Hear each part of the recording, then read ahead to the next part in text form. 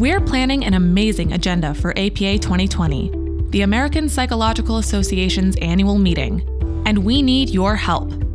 We're looking for engaging speakers to share their expertise with thousands of psychologists from around the world. Is your work innovative and influential? Can your ideas help others solve challenges and advance the discipline? Do you have experiences that will inspire others? If so, we invite you to submit a proposal. To learn more, please visit convention.apa.org/proposals or click the link in our show notes.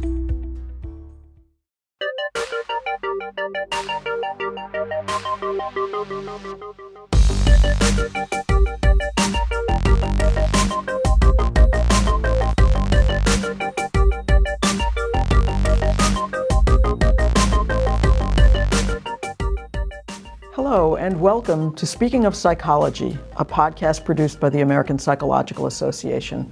I'm your host, Kim Mills. Speaking of Psychology is a podcast for anyone with an interest in the science of psychology.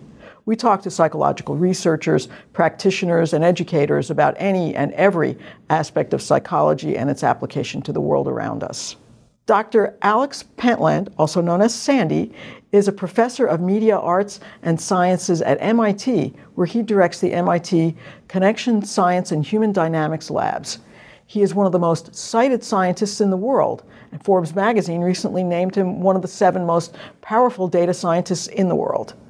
Dr. Pentland's research focuses on social physics, big data, and privacy. His research helps people better understand the physics of their social environment and helps individual companies and communities and people to reinvent themselves to be safer, more productive, and more creative. Thank you for speaking with APA today. My pleasure. So let's start with a definition. Social physics, what do you mean by that? Well, social physics is a word or phrase that's 2 centuries old. In the beginning of the 1800s, alchemy turned into chemistry in an attempt to clean up its act, and natural science turned into physics. And there was this dream of doing something similar with understanding culture. And in France in particular, there was the idea of using data and statistics to really understand the progression of culture. And that spread to England very early on. And it's why we have the modern census, which asks all sorts of questions. But until just recently, it's been very difficult to do very much because it's been very expensive to get data. You had to have surveys and so forth. And statistics were really not that powerful. In the last decade or so, though, you've seen this sort of floodgate of data coming available from cell phones and credit cards and government, and everything's digital. And then very powerful machine learning methods that let you do statistics that were sort of unimaginable before. And that's social physics. It's the coming together of this new technologies to better understand ourselves. So one of the things that I think you have looked into is electronic interaction among people and what that does for creativity. Can you talk about what you found in that area? Well, we've looked at many different sort of situations, in schools and companies, just sort of out in the wild, as it were. And we do something unusual, which is we measure physical interaction along with the electronic interaction. So we actually build little name badges that keep account of, who talked to who, where, things like that. And sometimes we ask people to put a little software on their phone so that we can keep track of, who actually talked to each other on the telephone or who was nearby each other. And the sort of first thing to notice is that the electronic stuff is not as powerful as the face-to-face stuff. If you're talking about patterns that are predictive of life outcomes, of happiness, of social health, it's the face-to-face stuff that just beats it hand down. That's not to say it's not important. It can sort of bias things in various ways and get people hopped up in various things, but it's the face-to-face that reinforces and makes it catch. A way to think about that is that you can have a rumor on the internet, but it's when you check it out with your neighbors and they go, yeah, I heard that too, that it really begins to sort of dig into your mind and you begin to take it seriously. Are you finding that because of all of this electronic communication capability that we have today, that there's less face-to-face interaction? Well, it's certainly true among younger people. I have kids, and they spend an inordinate amount of time in their bedrooms, doing various sort of stuff. And then there's a whole sort of culture of keeping kids really, really safe. So there's the free-range kids movement in reaction to that. Whereas when you and I were young, we sort of went out and did all sorts of stuff, and maybe for good and maybe for bad. Right? Good thing our parents don't know what we were doing. Yeah, well, I'm sure they didn't. But it's not actually clear which is right. Certainly there are things that we did in our generation that weren't good for us or for society. We got ourselves in trouble in various ways. And you can, and my kids at this age don't experience that. Of course, they substitute these online things, which are of questionable quality, and it tends to be a lot more vicious, actually, in various ways, because it has this sense of anonymity. So that's a trade-off. On the other hand, I think teenage pregnancies have gone down. So there is an upside here. Okay. So, well, the thing I have to worry about, or I think I worry about, is something I used to joke with my wife, is that she'd want the kids to be clean and everything to be clean. And I said, no, let them eat dirt. Because it's when you have these negative experiences in a sort of controlled way that you build robustness and the ability to deal with these things. And so I worry that what they call snowflakeness, right, comes from the lack of experience in uncomfortable situations. You're not able to deal with it as well as you could, and you can fall apart. And that means that when you get out in the real world as an adult, you're going to have some trauma that you might have, toughened yourself up when you were a kid. So it's a trade-off. Yeah. So you spoke earlier about the availability of vast amounts of data right now. What kinds of data sets are there out there that we haven't really looked at yet? What can we do with them? Well, everybody focuses on Twitter and Facebook and things like that. But those are your public expression. They're not what you really do. And in fact, what you express and the face you put on is often only distantly related to what you actually feel and what you actually do. The sort of data sets that are also out there increasingly are things like location from your cell phone. Where are you spending time? Who else is around? Or what do you buy from your credit card? Or what sort of public transportation do you have? You from Uber or things like that? And then there's all the government data about you. Everything's digital these days. The result is you can get a very, very detailed picture of somebody's actual behavior. Not what they say, not their public face, but what they actually do in a way that was just inconceivable a decade ago. Most of that data is legally protected. It's siloed away fairly safely, actually, right? You don't hear a lot about it. But inevitably, it will begin to come together in various ways. One of the ways that's important is in research. We don't really have this sort of picture of human existence, of day-to-day life, of our social health, of our communities that we'd like to have. Most of our data comes from little laboratory experiments or questionnaires, and it's actually very biased, very limited, very expensive. And so you can imagine that you could make some of this data available in an anonymous, contractually controlled sort of way, where you can make meters, sort of happiness, of risk, of stress for communities pretty much in real time. And in fact, the experiments we've done show that that's not only possible, but it's practical. Enough so that in the last couple of years, I and some of my compatriots were able to convince the United Nations to put into the Sustainable Development Goals, their 15-year goals, the notion of actually measuring things like happiness and inequality and sustainability using all of those sort of data sources. Nobody knows quite what what they're going to have to do that, because most of those data are held by companies. But, there's ideas like, making a data tax. Why doesn't the telephone company report sort of aggregate statistics to the government where everybody can see it that would let us see, is this neighborhood a ghetto, or is this neighborhood nicely integrated with the rest of society?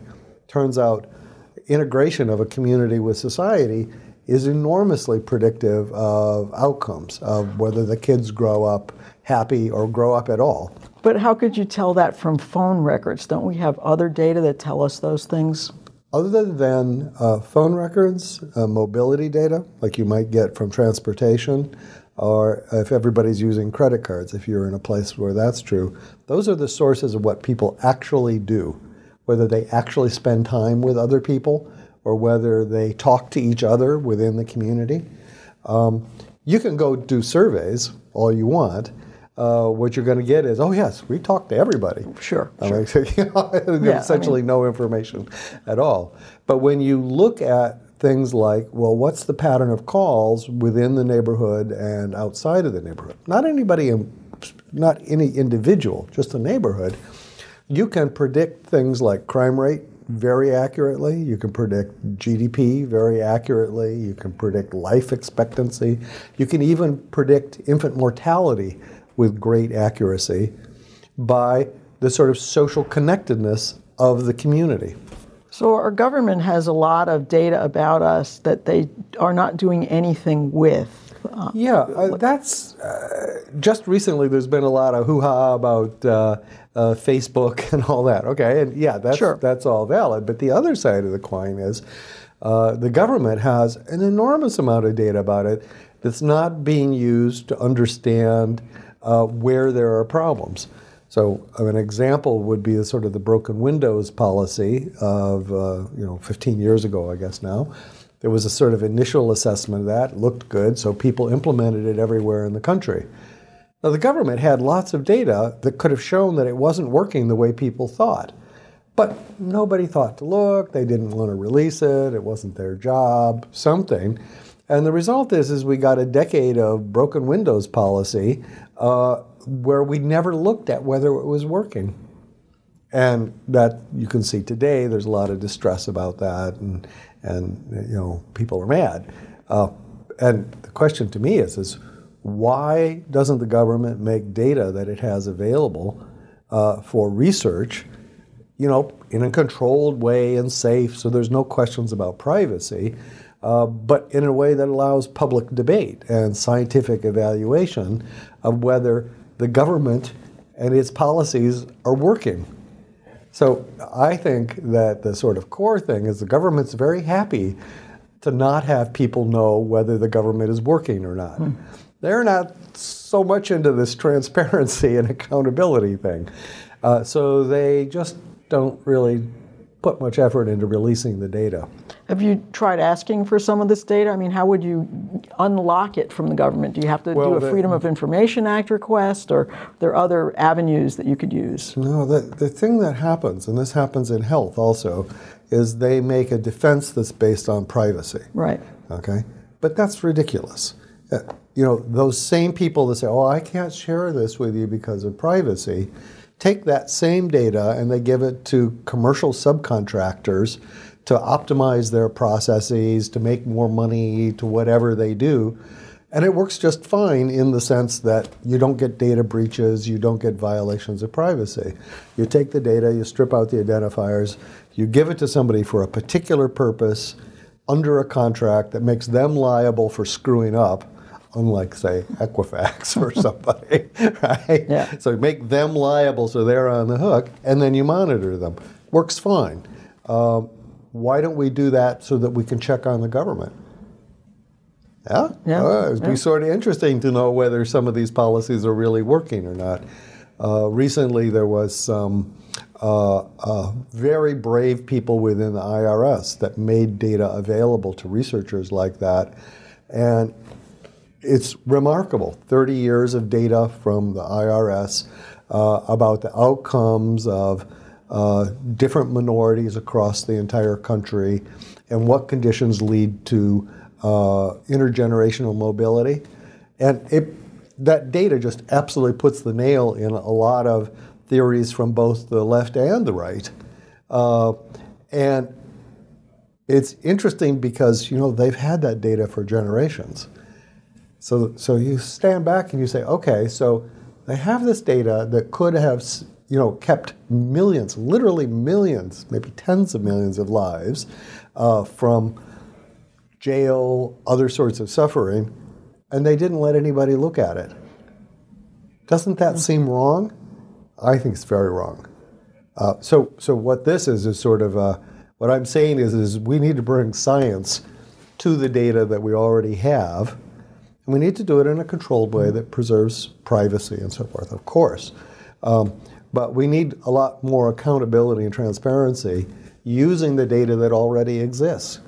And I think that people are spending too much time yelling about, Facebook is doing whatever, and ignoring the big thing, which is the government's not letting us figure out what's actually going on. So what are you working on now? What's next for you in this arena? Well, I run a group that does a couple things. We build software and things to help do this sort of release of data. Interestingly, so we're funded by the government of France, not the government of the United States. Yeah. Right? That's a little interesting. They're building systems to let them have better accountability for their data. And then we do analytics, and the typical thing that we're focused on is what are the conditions that help communities grow and become more innovative and more successful. And those are things, it turns out some of the biggest effects are, not surprisingly, diversity, access, and integration with the rest of the community. One of the biggest things that's happened in this country, but also in Europe and elsewhere, is a mass segregation based on income. Now, there's racial segregation too. I'm not saying there isn't. But the new thing on the block is by income, right, by SES. So the poor folks live over there and the rich, and our data show that they do not mix at all, except maybe in Walmart. Yeah, seriously. Walmart and places like that are one of the few places where rich people and poor people actually rub shoulders occasionally. Wow. The consequence, of course, is that they don't talk to each other, they don't understand each other, and a lot of the things we do can be very hurtful to poor people because there's no understanding of the context of what's happening, right? So those are the sorts of things we do. Again, it's interesting who funds that. So it's people like European governments and some of the big financial firms are interested in that sort of thing. What's different about the European governments that they're interested in this and ours is not? Well, the thing that's really different in Europe is that they've taken steps to enforce privacy law. And this is something that I was integral to at the very beginning. I ran the discussion in Davos, or co-led the discussion in Davos that led to creation of the privacy laws there. So they're wrestling with the fact that a lot of business as usual has to stop. It has to change. And they have to understand how it is that you can be more respectful about people's control of their own data and still have a working society. And the hope is that by sort of getting ahead of this curve having to do with privacy and so forth, that they can set the standard for the world and their companies will do well, and that their hope is that companies like Facebook will retreat because of their poor handling of private data. And some of their companies in Europe will advance because they're more friendly to people's actual interests.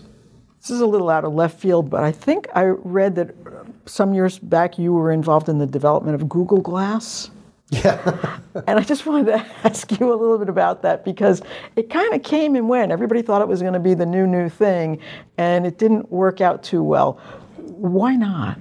Well, some almost 25 years ago now, we really broke into the area of wearable computing and tried to build our own Google Glass and stuff. And one of my students, Thad Starner, who's now at Georgia Tech, went on from that experience and actually was one of the technical leads for Google Glass. So it wasn't me. I like to call myself the godfather, not the father. I think what it was is it was early to market, and it was a good example of the geeks thinking that everybody was a geek.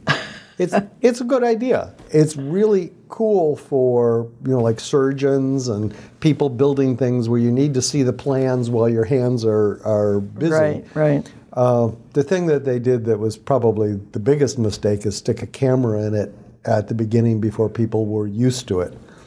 And it might have been very successful. People will keep trying it. Eventually, we're going to have little displays in our glasses. It's coming. And it'll be good because it's going to result in not forgetting people's names, not getting lost. All of us somewhat older people are going to have better memories than we might otherwise had, et cetera. Sounds great. Well, thank you, Dr. Pentland. Thank you for joining us today. My pleasure. Speaking of Psychology is part of the APA Podcast Network, which includes other great podcasts such as APA Journals Dialogue about the latest and most exciting psychological research, and Progress Notes, which discusses the practice of psychology. You can find all APA podcasts on iTunes, Stitcher, or wherever you get your podcasts. You can also go to our website, speakingofpsychology.org, to listen to more episodes and see more resources on the topics we discuss. I'm Kim Mills with the American Psychological Association, and this is Speaking of Psychology.